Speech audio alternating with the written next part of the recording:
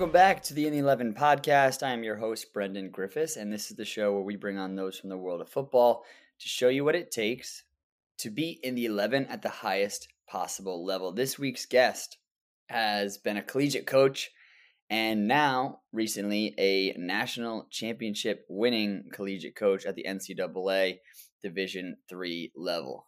Coach Ruben Burke is in the podcast of Connecticut College today.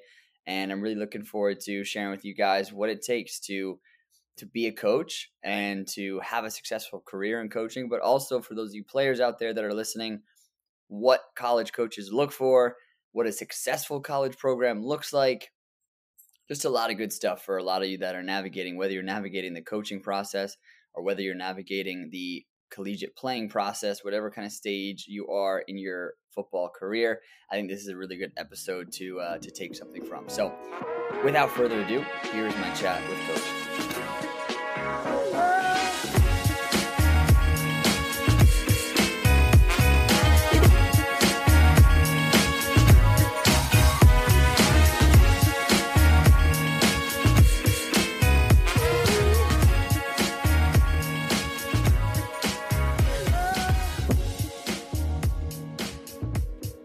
All right. Joining us in the 11 now is Coach Ruben Burke, a 2021 national champion. And first of all, Coach, thank you so much for taking the time to step in the 11 with us for today. Secondly, I want to ask you, what is that like to feel or to hear that now attached to your name, national champion? Yeah, still pretty cool. Enough time has definitely passed where it's sunk in and very focused on next year. So yeah, it's always cool to hear, but I think one foot has left the room already thinking about next year and trying to be the best version of ourselves. So yeah. There was a long time coming before we were able to get to that national championship. There was many stops along the coaching career. Obviously, we have a playing career as well to discuss. So maybe if we go back and start, your playing career brought you to Hobart University. What was the decision to attend that school, and how would you kind of summarize your experience as a player? Yeah. I think like most kids, right? Like most kids, you're focused on playing at the highest level that you can, and I was, definitely intrigued and motivated to try to test myself and play Division I. Looked at mostly schools in the Northeast, and again, just like most kids, you go through the process, and at some point you come to the realization of where the best fit is or where your level is at. And mine probably wasn't at Division I, but I felt like Hobart could offer me a very high Division III. I think the year before I joined, they made the Sweet 16, and it still offered high academics as well. So that combination was a great fit. But no, I think what I learned early on is that recruiting has a lot to do with relationships, and the head coach at Hobart, Sean Griffin, is still a very close mentor of mine. I probably talk to him on a weekly basis, and I think he sold me a great vision and a great opportunity which Hobart can provide. And yeah, I mean, still my best friends today are the guys that I played college soccer with. So I think it ended up being a great fit. My only disappointment is probably we never reached the heights that probably envisioned that Hobart could reach while I was there. But yeah, great experience, and that's that's why I think Division III has been so far a good fit for me coaching wise, because I'm able to share my playing experience over to the guys that are currently here. So it's a relatable fit. So how did that playing experience that you had, it sounds like maybe it was partially due to the coach that you had being a good mentor for you. How did that playing experience then give you that coaching bug to want to jump into the touchline so soon? Yeah. I mean, college goes by so quick, and for a lot of kids, like myself, at the end of 4 years, it's like you can't believe it's over. So Yeah. I wanted to stay involved in the game. Um, and again, testament to Sean, what happened I mean, my senior year in the spring, right? In most college programs, the seniors don't train.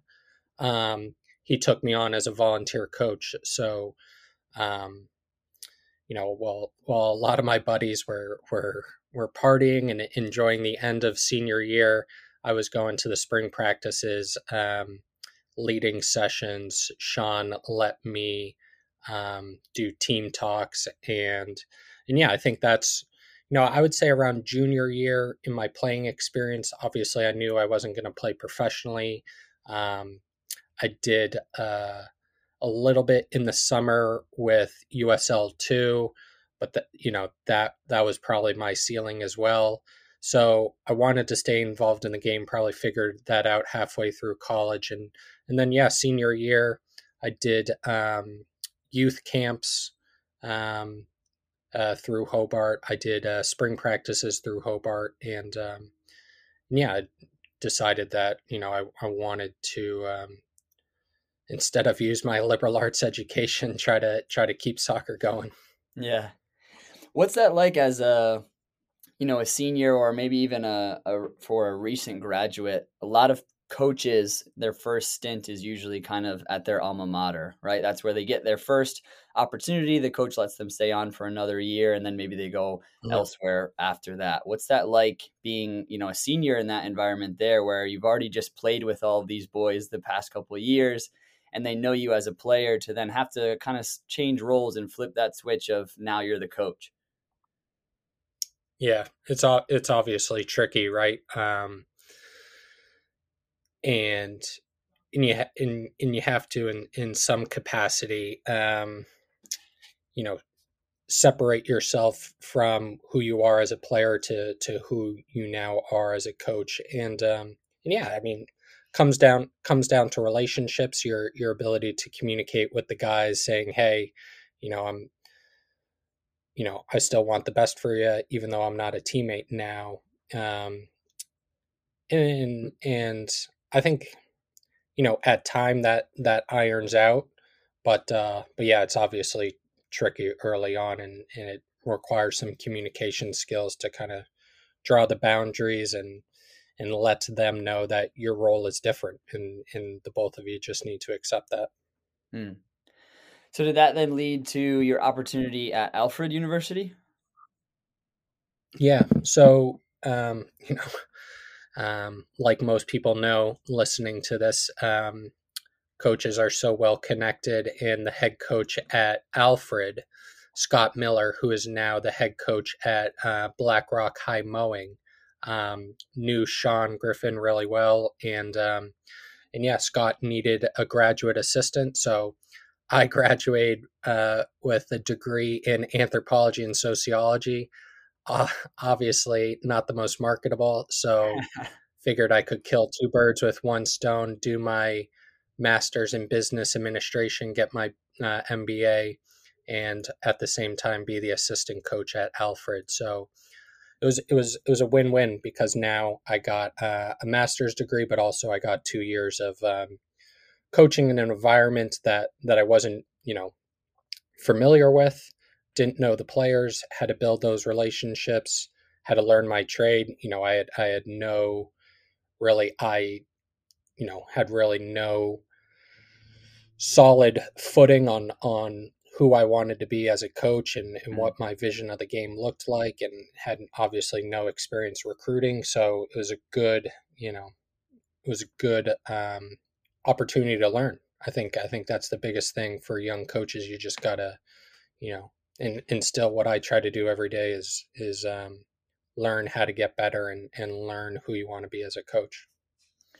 In doing some of my prep for our episode today, I came across this post that you had after you'd won the national championship, kind of laying out, the stops of your career and maybe some of the highs and lows that you had at each place, and kind of what you wrote about Alfred. And it might not actually be a good way for us to sort of have the structure of our conversation today, because I think it's really refreshing to see how transparent you were about each of the places, kind of that you went to, and that opportunity that you had at Alfred. You kind of started that by saying that you were clueless going into that situation. As you look back now, what were those things that you look back and say, wow, I really had no idea what I was doing? Were there specific things, whether it be recruiting or running sessions or something of that nature? Yeah. Um, I don't know where to begin. I think just I was just a baby, and I think clueless in terms of like you know the details in sessions, how to really progress a session, in how to fully bring out the tactical concepts that you want to work on. Just really naive at that. I think each college is obviously different. You have to have a strong sense of how to, what your school's strengths are, um, what types of kids would be good fit for your school, and just completely naive to that, how to learn all about that. Um, and yeah, just maturity wise, like I think as a young coach, it's like the team loses its first game, it's depressing, it's frustrating, and just not being too high, not being too low. I mean, you can't everyone says the season is a roller coaster, but you can't treat it like that. You gotta stay even keeled. And I think starting off, and probably I still am, but more so starting off as a coach, super emotionally charged, Mm, um, letting uncontrollable things, bother me. But yeah, I'd say in terms of running practice, could have been way more detailed. Um, I think in terms of recruiting, could have been a lot more strategic and thoughtful about going after certain kids in building the roster, and then yeah, like just mannerisms and personalities being more even keeled. I think those are probably all the things that had to quickly grow up with. yeah. And I read too that you said the head coach that you initially came to assist under, that was pretty quickly he was relieved of that position. And then kind of what was that transition for you? Did a new head coach come in, or did you have to sort of take the reins at an early stage? Yeah, so the season, right? College soccer, the season ended when November. Um, so unfortunately, Scott moved on from Alfred, and I'm doing my MBA. So I'm going to, we practice in the afternoon. Right after practice, I'm going to night classes, and I'd say, um, yeah, from December to the end of spring. Um, I'm trying to do recruiting, run team meetings, do the spring practices, and I think Matt Smith, the next head coach, he got in middle of April, end of April. So as the spring semester was dying out down. So, but I think there's nothing wrong with the learning experience of being thrown into the fire. Mm. It was a lot to take on, but if you immerse yourself in it, if you have a lot of passion, and if you want to do the best job that you can, you end up learning a lot. So Yeah, and you hit on a important point, I think, in this time that you wrote about, that a lot of times being a head coach, or really just a coach in general, it can be an isolating endeavor, because I think a Mhm. lot of people think, well, you're around the players all the time, you're around the game all the time. It's such a social experience, and it kind of can feel a little bit different than that, because of the nature of the relationship you have to keep with your players, where you're on one side and they're on the other. And that's not to say that the two parties aren't Mhm. working together to get to their same goal, but there has to be, as you mentioned before, those distinct boundaries. Was that where maybe you started to really get a grasp for that as a coach, that, okay, this isn't just going to be like when I was a player where I was just one of the guys, there's a very different element to this that I'm going to have to try and navigate as I move forward in my coaching career. Yeah, for sure. I think that started to shape my 2 years at Alfred. That started to shape my experience of wanting to be um, of wanting to be the type of coach that I partner with the players. Like I do want to have a close relationship with the players, and um, I want to be a type of coach where you wear different hats. Sometimes you're their friend, sometimes you're their mentor, sometimes you need to be a disciplinarian. But I always want to be, um, you know, partnering with them to help them get to where they want to be. So in when you're a colleague, when you work alongside someone, there's a relationship component involved in it for sure. But yeah, I think, to go along to your point of coaching being sometimes a lonely or an isolated position. I mean, it's easy to get caught up in your own thoughts. It's easy to question yourself. Especially in Division 3, staffs are usually 2, maybe 3 people. So it's challenging. It's not like it's not like professional soccer where you have a strength and conditioning coach, you have a fitness coach, you have a sports psychologist. I mean, you're making a lot of decisions and you're constantly questioning yourself, and yeah. So I think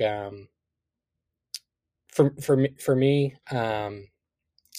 it was a good learning experience where um, I started to find out what type of coach I wanted to be, but also at the same time learning that, hey, in this job, you have to be self-reliant. You have to, you know, yeah, you have to be able to carry yourself through the tough times.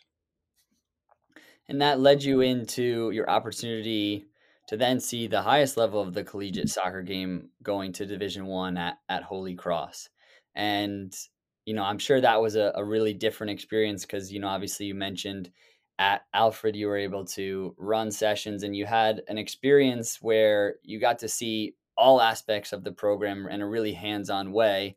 And then, a lot of people's first experience at Division 1, I imagine, was similar to what you experienced, where a lot of those things you don't see. And you have this one specific kind of lane that you're in, and that's where you operate in terms of what you're Mhm. adding to the value of the staff or adding to the value of the program. What was your kind of role at Holy Cross? Yeah, very very much focused on recruiting, and I enjoyed it. Um, liked building connections with players, with club directors.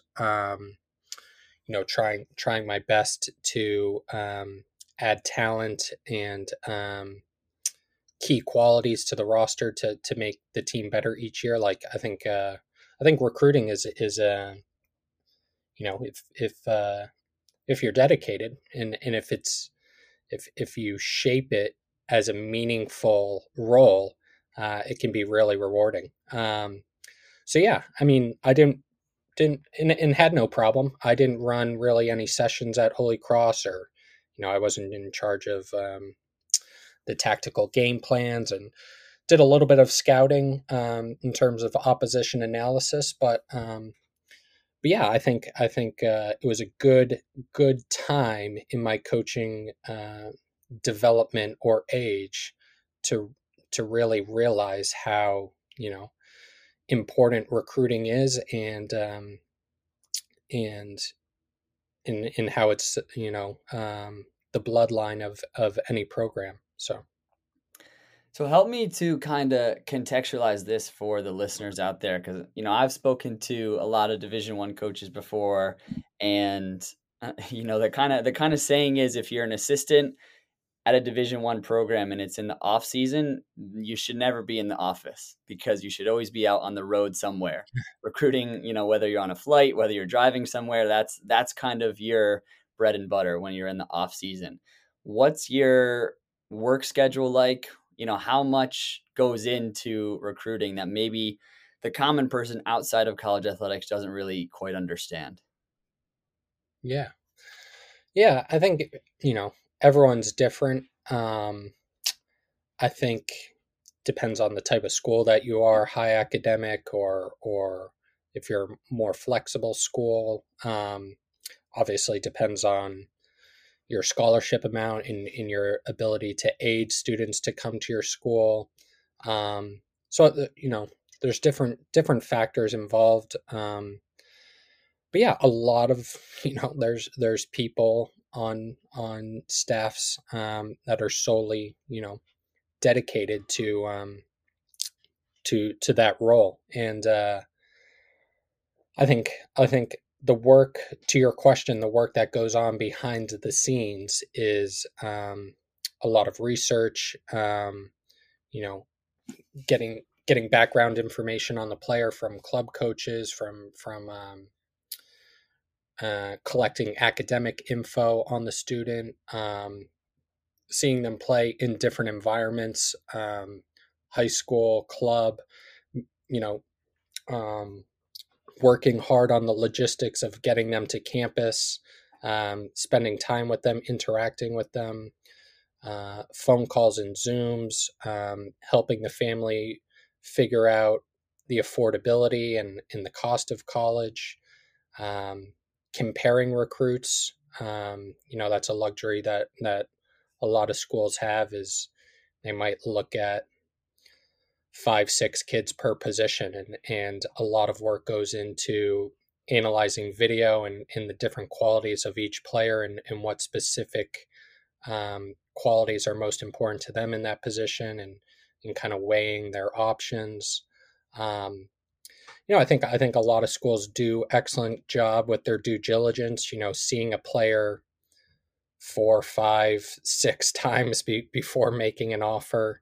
And obviously that's correlated to their budget and how much money they have for traveling. But yeah, club soccer is really tough nowadays. You have so many different leagues: MLS Mm. Next, ECNL, National League, USYS, and so you to your point, you can pretty much travel each week to a different part of the country if you're ambitious enough. So, yeah, I think there's a lot of legwork and stuff that goes on behind the scenes that to some people might seem tedious or mundane, but it's really important to make sure that you're getting the right kid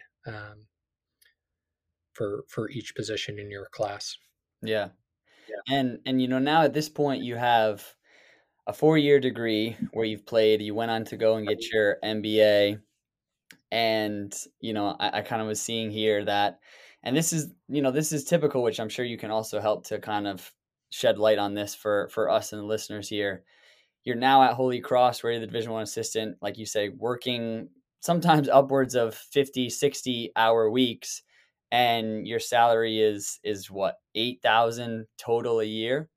Like, I think a lot of people, when they go in to go and get their MBA, they're thinking, okay, this is what's going to set me up for a big pay bump or a brand new salary cap that I'm going to be in a part of. And that's kind of the reality of college coaching, especially for those ones early on in their career.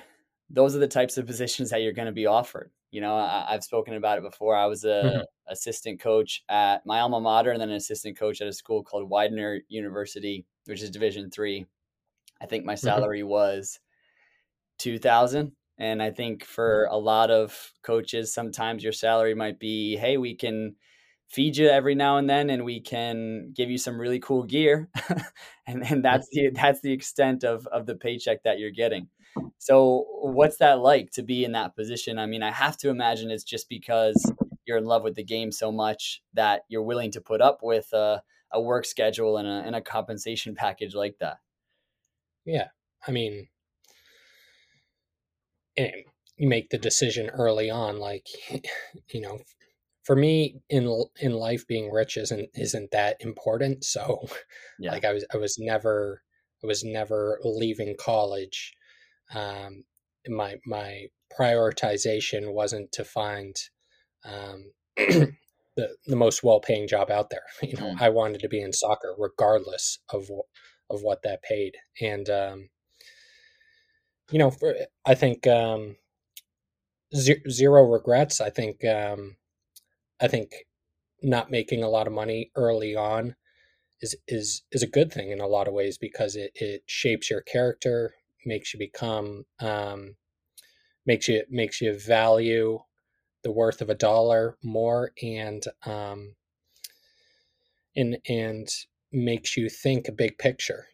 I think you kind of grind early on and struggle, but that it's necessary. It's all worthwhile for 5, 10, 15 years down the road. So yeah, I think I would, and I think you have to go into coaching regardless of its club, grassroots, college.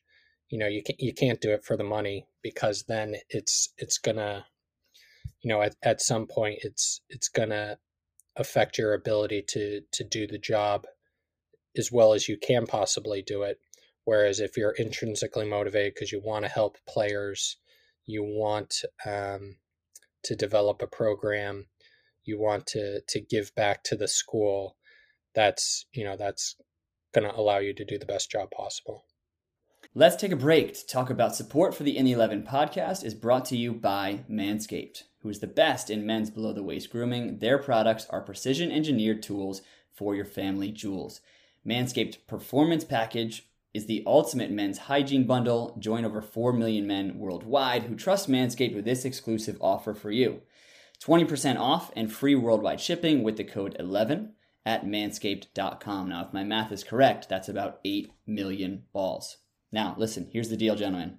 The Performance Package 4.0 has arrived, and it is a game changer. Now, I know we got a lot of ballers out here, right? We got a lot of coaches out here. A lot of you, I know in your sessions, in your games, you're constantly saying, you got to take care of the ball, but you're not taking care of your own. It's crazy. It's wild, and we got to change that here, and Manscaped's going to help you do that. So, first off, we've got the Lawnmower 4.0, and it is the future of men's below-the-waist grooming. And that is because of their advanced skin-safe technology. The Lawnmower 4.0 is also waterproof. It has a 400K LED spotlight, so no more going blind in the bathroom, getting hair all over the floor, right? Pop in the shower, you've got the light as well, easy, and you're done. On to the next one. Now, same goes for that Weed Whacker, the Manscaped Weed Whacker for your ear and nose hair trimming necessities. You've got the proprietary skin-safe technology, which is going to help reduce with nicks, snags, and tugs in those delicate, sensitive areas.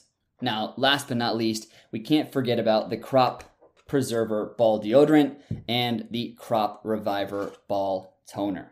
A lot of you guys, I know you've got a routine with your recovery, right? You've got pre-game rituals, you've got post-game rituals, a recovery routine that you do after, right? Hop in an ice bath, whatever it is. You have to add your below the waist care to that. You got to take care of your balls, gentlemen. You don't want to be playing 90 minutes and then you come in and you're sweaty and disgusting and you're not taking care of yourself. You got to do it. And Manscaped, like I said, is here to help you in that department. And who knows, maybe that special someone that's in your life coming to the game, watching you play, you play a good 90 minutes, maybe you bag a goal, I don't know. You want to be ready, you want to be prepared. You don't want to be in a situation where you are left without Manscaped. Now, just because Manscaped is hooking you up and they want to take care of you, the Performance Package 4.0 has a couple of goodies thrown in there. They've got the Manscaped Boxer Briefs, and they threw in a little carry-on bag just to travel with all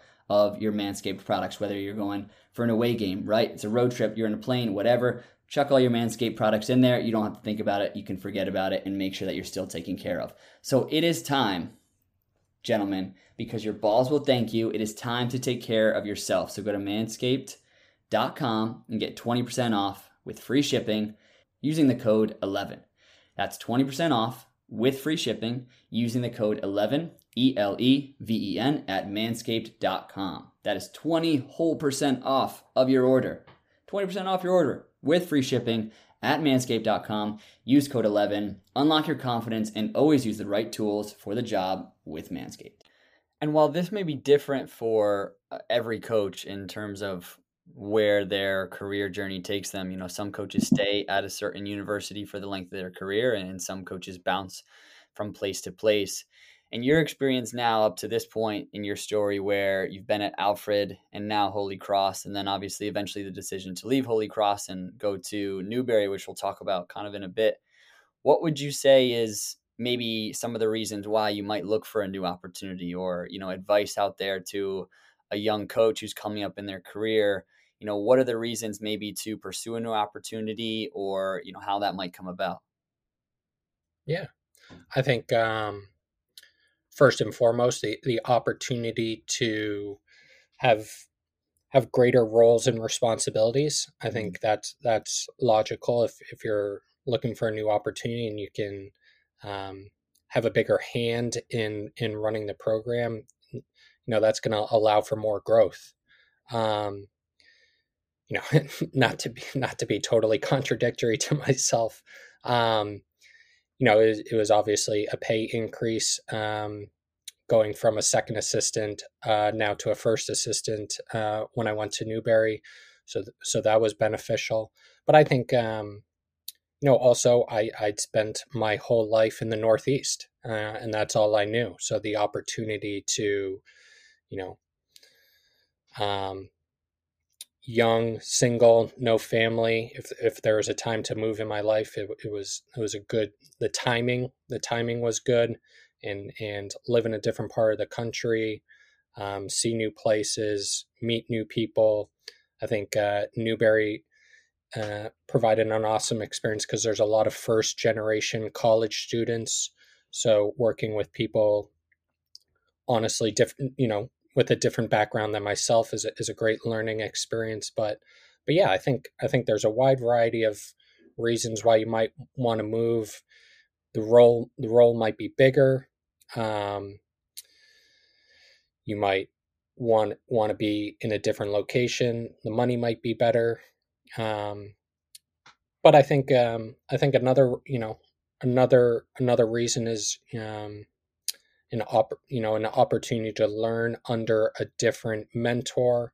That's kind of what I honestly miss as being a head coach is, I think there are some assistants really lucky out there that have a great head coach as a mentor and someone that they can constantly absorb knowledge from and build great habits from. And I think when you're a head coach, you have to be creative in how you keep learning and how you keep evolving, because you don't have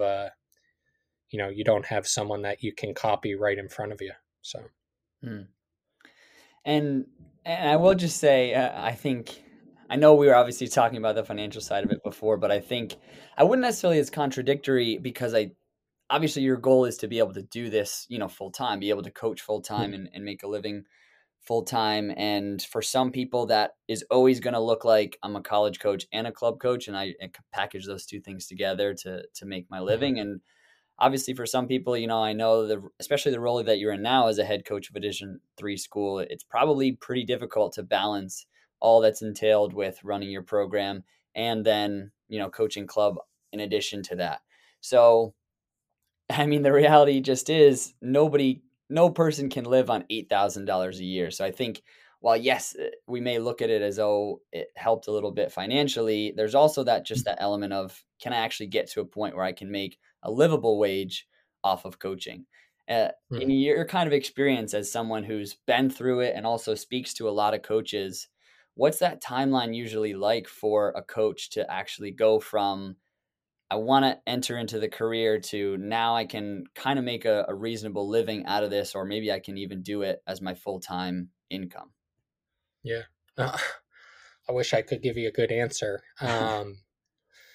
It's tricky, right? Because everyone's timeline is different. Some, obviously if you're a former professional or played on the national team, you're going to have a much expedited timeline in making a full-time living as a coach than someone like myself. But I think, coming out of college, Um, I think my timeline was justified, was understandable. Like I think I probably wasn't deserving to be a full-time paid coach right away with zero coaching experience and not a super high level playing background. So I think I was was it was qualified that I had to spend 5-6 years as a part time assistant. But yeah, I think it's different, and yeah, it's tough for me to give you an answer. Sorry. No, no, Yeah. it's understood, and I understand there's probably not a one perfect answer to that because like you said, everyone's path is different. I mean, again, that's the Yeah. reason why I do a show like this to kind of shed light on all the different pathways to whether it's to become a professional coach or professional player, whatever it may be. Hmm. Your time at Newberry, while I know there's probably a lot that you learned and Mhm. it was an amazing experience for you. On the one hand, I would kind of gather that it was maybe one of the more challenging and more difficult times, whether it be football wise or just life wise, being at that school. Would that be a proper characterization kind of that time? Yeah. Yeah. It was a good challenge. I think when you're experiencing personal challenges in life, probably right at in the moment, they don't feel beneficial. But now, at least now, I look back and I was like, I'm glad I did it, even if it was only for a year. Like I think it helped me in terms of being more independent. Um, you know, getting a better understanding of the college landscape. Um, so many different nuances like international recruiting and um, how to. I think how to keep the team together, steady the ship. When at Newberry we obviously struggled for results, so you learn how to psychologically and culturally deal with that as a team. But yeah, the the rural South is a lot different than coastal Connecticut. So Yeah. it's but there's no right and wrong, and I think I think it was a beneficial year in terms of growing as a person, learning more about college soccer and recruiting, and um, it was good to be at a school like Alfred and Newberry, which is different than Connecticut because those programs are in a building phase. Whereas at Con, I was lucky to come here, and Coach Murphy had already really established the program. Like they had just broken into the NCAA tournament. So um, I think it's important for coaches to get different experiences in terms of where the program is at and what they need to do in terms of improving the program. So Hmm. And some of those recruiting stories that you might have, and also like you said, your experience now recruiting a little bit more internationally, which is pretty common at the Division 2 level. I have to know Mhm. this Glasgow airport story when you were potentially maybe recruiting in Scotland. What is the where you maybe didn't have a return flight anymore, or something along those lines? Can you paint that picture for us? Yeah, yeah. Well, I was recruiting in Iceland. They have a showcase every winter, and then on the back end of that, I went to Glasgow to my cousin was living there, so I had a free place to stay, and obviously wanted to see Celtic and a couple other football games. But yeah, I mean, well, now so with the airlines, it's even worse than it was pre-COVID. But I guess pre-COVID it wasn't even great as well. Nowadays, it seems like every other flight gets canceled. Yeah. But yeah, I was in it was in Glasgow, and I think it was like either a Saturday night or something, and we had training Monday morning. See again, one of the differences in the South, you train first thing in the morning before it gets too hot out. Yeah. So flight gets canceled, and the coach isn't too happy, and just trying to scramble to to find a way to get home. So, but yeah, that's kind of the gist of the story, I suppose. And was it really that your job was on the line if you weren't back there for that training Monday morning? I don't. Yeah, I mean, in so few words, yes, but I think there's probably several months of just not seeing eye to eye before that point happened. Yeah, understood. And now in your experience, we've kind of alluded to this a little bit, that sometimes, coaching can be an isolating pursuit and it can be something that's a bit lonely at times. It's so rewarding, but like it's with any career, any pursuit, it comes with its own challenges. And in those times where you're, maybe in a situation like you're at Newbury where it was difficult on a personal and professional level, or really for any coach out there who might be feeling a similar way to what you were feeling then, what advice could you give to a coach that loves the game, that knows that this is where they want to be, but there's challenges, right? And they feel a little bit alone at times, and they can't obviously turn to their players to talk to. Like you said, at a Division III staff, you may have only one assistant who is only there part-time, so you can't necessarily confide in them as much, and you feel like there's a lot of weight on your shoulders. What would you kind of say to that coach that maybe gives you a call? Yeah, I think the logical thing is what I've always tried to do at each school is develop a couple other coaches in the departments who you can chat with on a weekly basis and develop a relationship with, bounce ideas off, go into their office and chat with. I think that that's very helpful. And one of the awesome things about collegiate athletics is, I think a lot of schools have silos and kind of, coaches are at different ages and sometimes more reserved and obviously busy. Everyone's busy, but I think if you can find a couple coaches that you can chat with, grab a drink with, in your department, that goes a long way. I've always really enjoyed the coaching courses that I've done with United Soccer Coaches, the convention, Mm. U.S. soccer licenses, um, and other entities like Modern Soccer Coach, and I think there's a lot of nowadays in 2022. There's a lot of resources out there that you can build connections with um, and find people that you can learn from. But yeah, I'd say utilizing your athletic department, utilizing coaching resources and classes, and um, yeah, those are the things that I've kind of leaned on. Mm.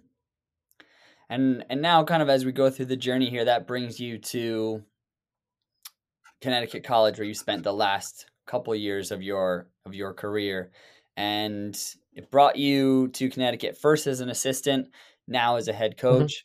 What was it like, the transition of South Division II, now back up North Division III, and assistant again? How was that transition for you? Yeah. Well, again, I think to be fair, Connecticut College is a similar school that I went to, so it's kind of bringing back reminders of what it's like to go to a small liberal art private school. And but no, I enjoyed the transition right away because again, like I could see myself in the players here, and ambitious, hardworking kids. um one of the biggest differences is pretty much everything in some capacity is predicated by academics. Your ability to get into the school, your daily schedule, um, your stress and anxiety, your mood. A lot of that stuff is core, connected to academics. Not to say that it's not at at Newberry or anything, but no, Con is an academically challenging school, so um, but yeah, I enjoyed the transition right away because Coach Murphy was an excellent mentor. Again, most coaches can attest to this. Like I was able to get the job because I had already known Murph when I was at Holy Cross. Him and me ran into each other many times on the road recruiting, so I had gotten to know him, and yeah, like I believed in his way he saw the game, and um, and I was excited about the trajectory of the program. They were getting better and kind of knocking on the door, and yeah, it was something that I wanted to be a part of. So it was honestly it was a um, you know going back down and taking less money than Newberry wasn't ideal, but I think going back closer to home, being part of a program that was really pushing, getting a great mentor again in Coach Murphy, is a decision that I moved pretty quick on. So then take me through the process of your ability or your chance to then go and be the head coach of this program. Kind of what were the circumstances that led to that, and maybe talk about the interview process or what it was like to actually get that first gig as a head coach. Yeah. It was definitely surprising. So again, right, the season ends middle late November, whenever, and then right before the holidays, Murph, we were sitting in the office, and he told me he was going to retire, Mm. and and it, when someone is that passionate about the game, that dedicated, has done such a good job for a long time, like it's like, you're going to do what? So it was definitely surprising, and then the process was really long, to be honest. So Murph decided that he was going to retire in December, but his contract didn't end till May, so they really couldn't start the interviewing process until May or June.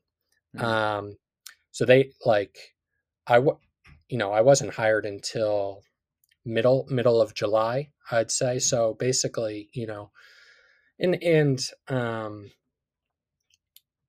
and like, there's not as much on the field in Division 3 as Division 1 in the spring, so it's not really like, especially in the NESCAC, our conference, there's no spring practices per se, so um, it's not like that was a burden, but it was just tricky in the sense of you know, running team meetings, planning recruiting, and really not fully knowing whether come summertime I was still going to be here or not. So, Mm. Yeah. but So, oh, I think the reason why I probably was lucky enough to get an interview is, it's funny how things work out in life, right? And kind of everything is a compound effect, oftentimes in life. But like, so that season we had reached the NCAA tournament, um, and Murph, his daughter, was getting married, so he couldn't go to the first round of the NCAA tournament. So I coached the team. I think we won 3 or 4-0, and then of course we lose in the second round. But hmm. um, I think it gave the school and the administrative vote of confidence that, even with Murph gone for several days, I had the maturity or conviction or ability to, because the team had never won an NCAA game, so I think that helped me a little bit for what it was worth. Yeah, and I think that's the perfect segue into what I wanted to ask you next. Was I think anyone who's ever been an assistant coach, they, whether they mean to do it or not, they look at the head coach and are like, I think I could do that. I think I could Mhm. do this or that a little bit better, right? I think anyone who's a coach out there that's listening, you've probably talked to your fellow assistants and been like, why did they do that? Like, that's just the nature of the beast. And so for you, I'm sure you always wanted that chance to be able to one day be a head coach. And there's a lot of assistant coaches out there who think that they're going to be the greatest head coach in the world, and they get up to the plate and they strike out. And that's kind of just the reality of it. There's so many good coaches out there. There's some not so good coaches out there. But you've been able to step in as a head coach and on the pitch have some real success early on in your first role as a head coach. As you look back at it, do you think there's any kind of things that you can pinpoint or look to as what's allowed you to have that success early on? Yeah, I mean, pretty obviously, had good players to work with. Yeah. That always makes things easier. And my first year as a head coach, right, 2019, our goalkeeper is AJ Marcucci, who's an All-American and come to find out an MLS draft pick. I mean, that doesn't hurt when you're the first year coach. Pretty rare for the Division III level. Yeah. So, and there's plenty of other players besides AJ. Liam Donlin, Liam Noonan, Freddie Stokes, a bunch of really good players that quite frankly could have played Division One, but Murph had recruited them and would allow for a first year coach to not have to rebuild the team. But yeah, I think hopefully you'll see this more and more often. Assistants becoming head coaches at the school that they work at, because I think one of the keys is that the players already have a relationship with the coach. The coach knows how the recruiting or how the scouting, how the practices are run. Honestly, it was a smooth transition because me and Murph worked on everything together, and there was already the formula and talent there to be a strong team. I extremely fortunate in the sense that I didn't walk into a rebuild. So, and I think when that platform is there, it helped my confidence. Whereas if you're walking in to a program and a lot of things need to be changed, like that can be frustrating. That can test you and shake you. But yeah, we got off to a good start, and I think it strengthened my conviction in what we were doing and how we can keep moving forward.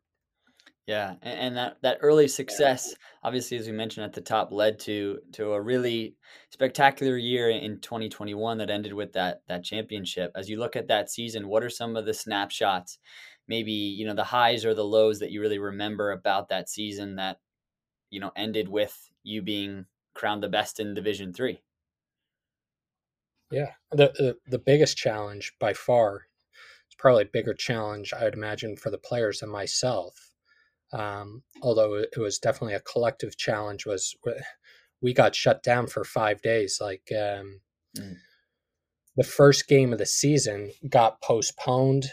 The second game of the season got put on the back of a Saturday game, so now that turned into a doubleheader. In the third game of the season was supposed to be a home game, and they moved it to Wheaton College. So we had to postponed 2 games, and then the third game wasn't even a home game. So the 5 days before that, we got shut down for 5 days. So imagine 2 games getting postponed in 5 days of not practicing, and then going into a game that's on the road. So I think that reawakened our competitive drive, and we talked about as a team, we can't feel sorry for ourselves. The season is what it's going to be, and we can't control certain things.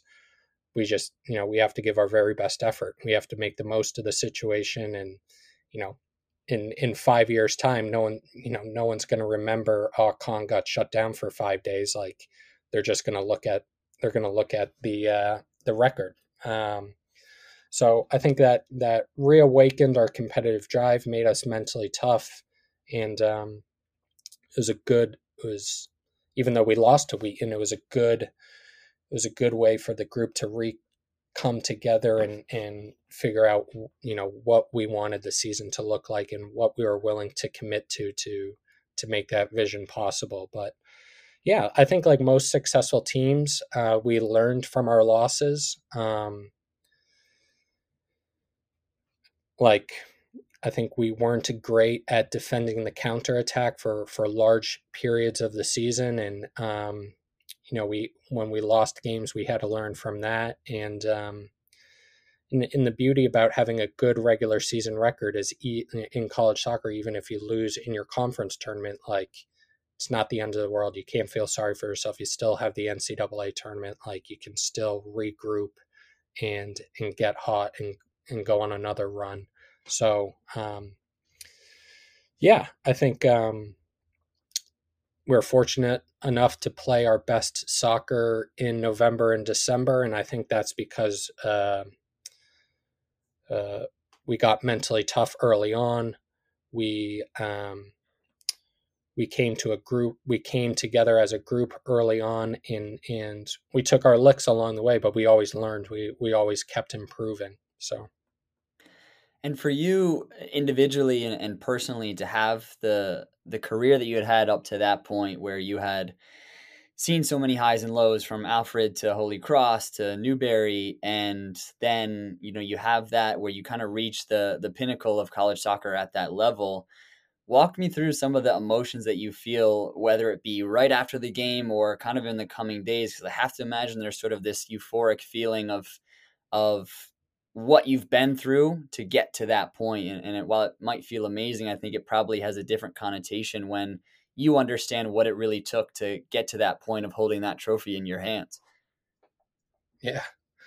I'm sure a lot of coaches can relate to it, but like kind of weird, like weird what's going on kind of disbelief, right? Because Yeah. like, yeah, I mean, like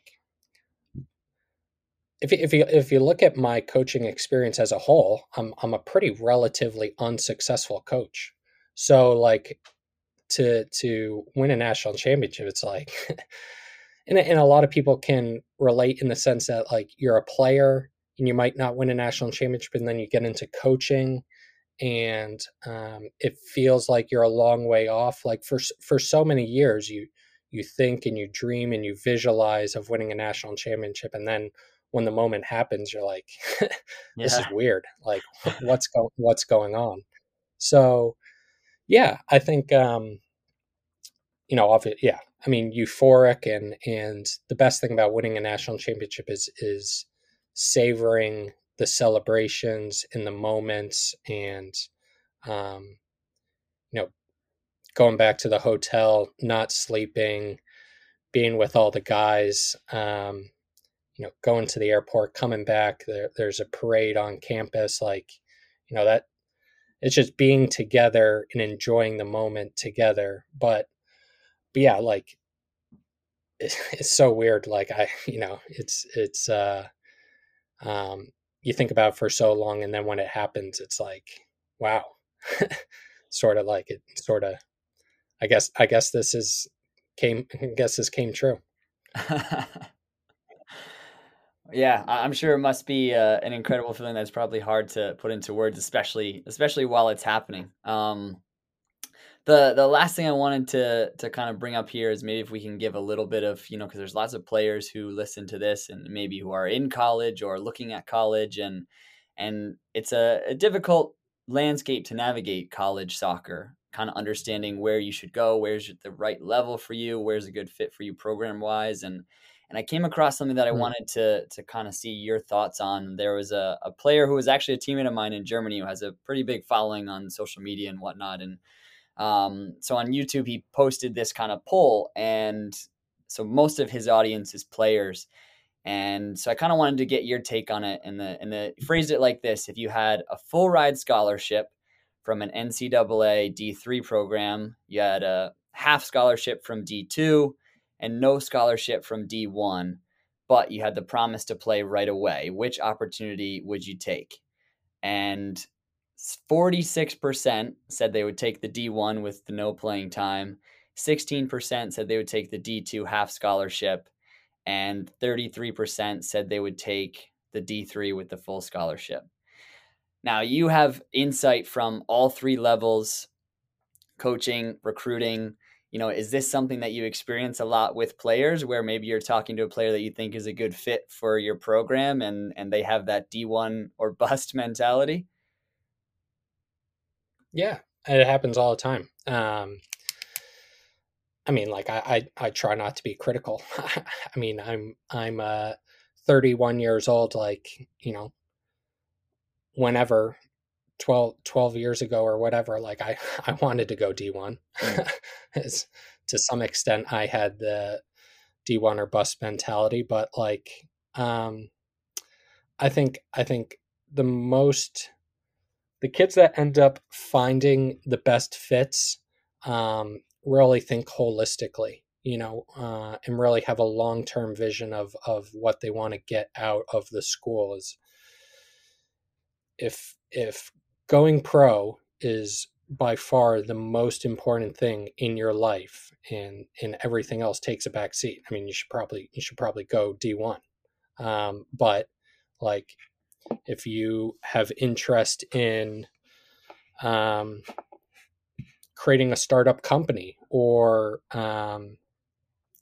going into healthcare, or you know um, different schools offer incredibly excellent programs, and maybe you want a city school, maybe you want to leave your state and go somewhere completely different. I mean, it's there, there's no right answer for D1, D2, or D3. It's like, but I think the kids that find the school that is great for them factor in all the equations. They take their time. They really think about what is best for them in terms of soccer, campus, academics, cost. Um, and yeah, like I think that's a really tough question to pull, because at the end of the day, you're always going to get so many different answers, right? Because Yeah. everyone's going to have so many different opinions. So Yeah. And lastly, now that as we look at, you've had a number of student athletes that have found Connecticut College to be that place for them that checks all of the boxes. From your perspective on the other side of it, what is it that you look for, whether it be from the football side of things, the playing side of things, or just the character of a person who's going to be a good fit for your program and your school? yeah, you always ask yourself the fundamental question. Would I enjoy coaching him? Yeah. Like, is that someone that I go back to the phrase partnering. Is that someone I want to partner and help develop for the next 4 years? I think like you should make a 4-year commitment to someone. I think if you're recruiting someone and then you're cutting them after a year, well, you are probably a pretty bad recruiter. So like, um, is that someone that like I want to develop a relationship with, and is that someone that I want to represent our school here? So yeah, for sure, character come a big part of it, and that's the reason why a lot of the legwork of recruiting is phone calls, Zooms, getting them to campus, meeting the family, because if you're going to have someone for 4 years, you want to know them as a person. But yeah, I try to find players that can create a team that I would have enjoyed playing on. So, footballers that are, you know, technically proficient, that want to control the ball, that play off of each other, that have bravery and courage, that want to break the other team down.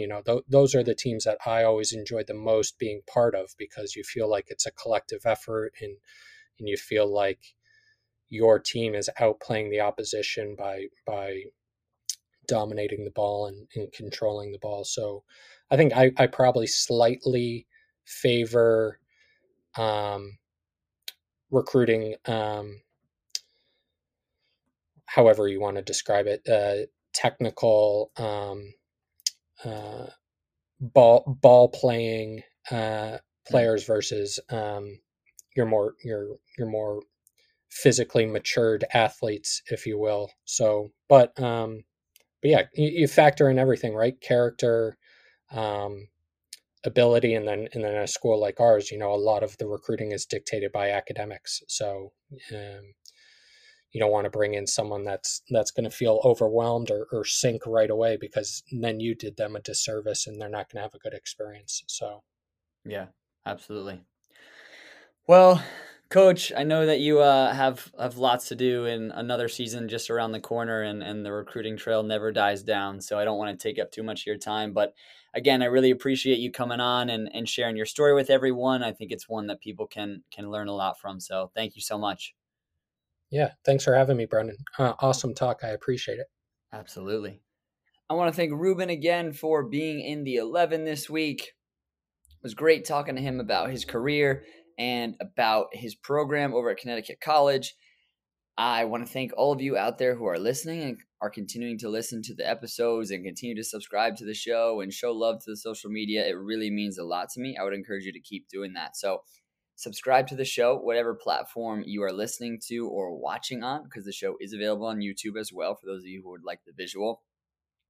And as well, follow us on Instagram and follow us on TikTok. Those are the two primary places where we're going to be posting a lot of content from this episode.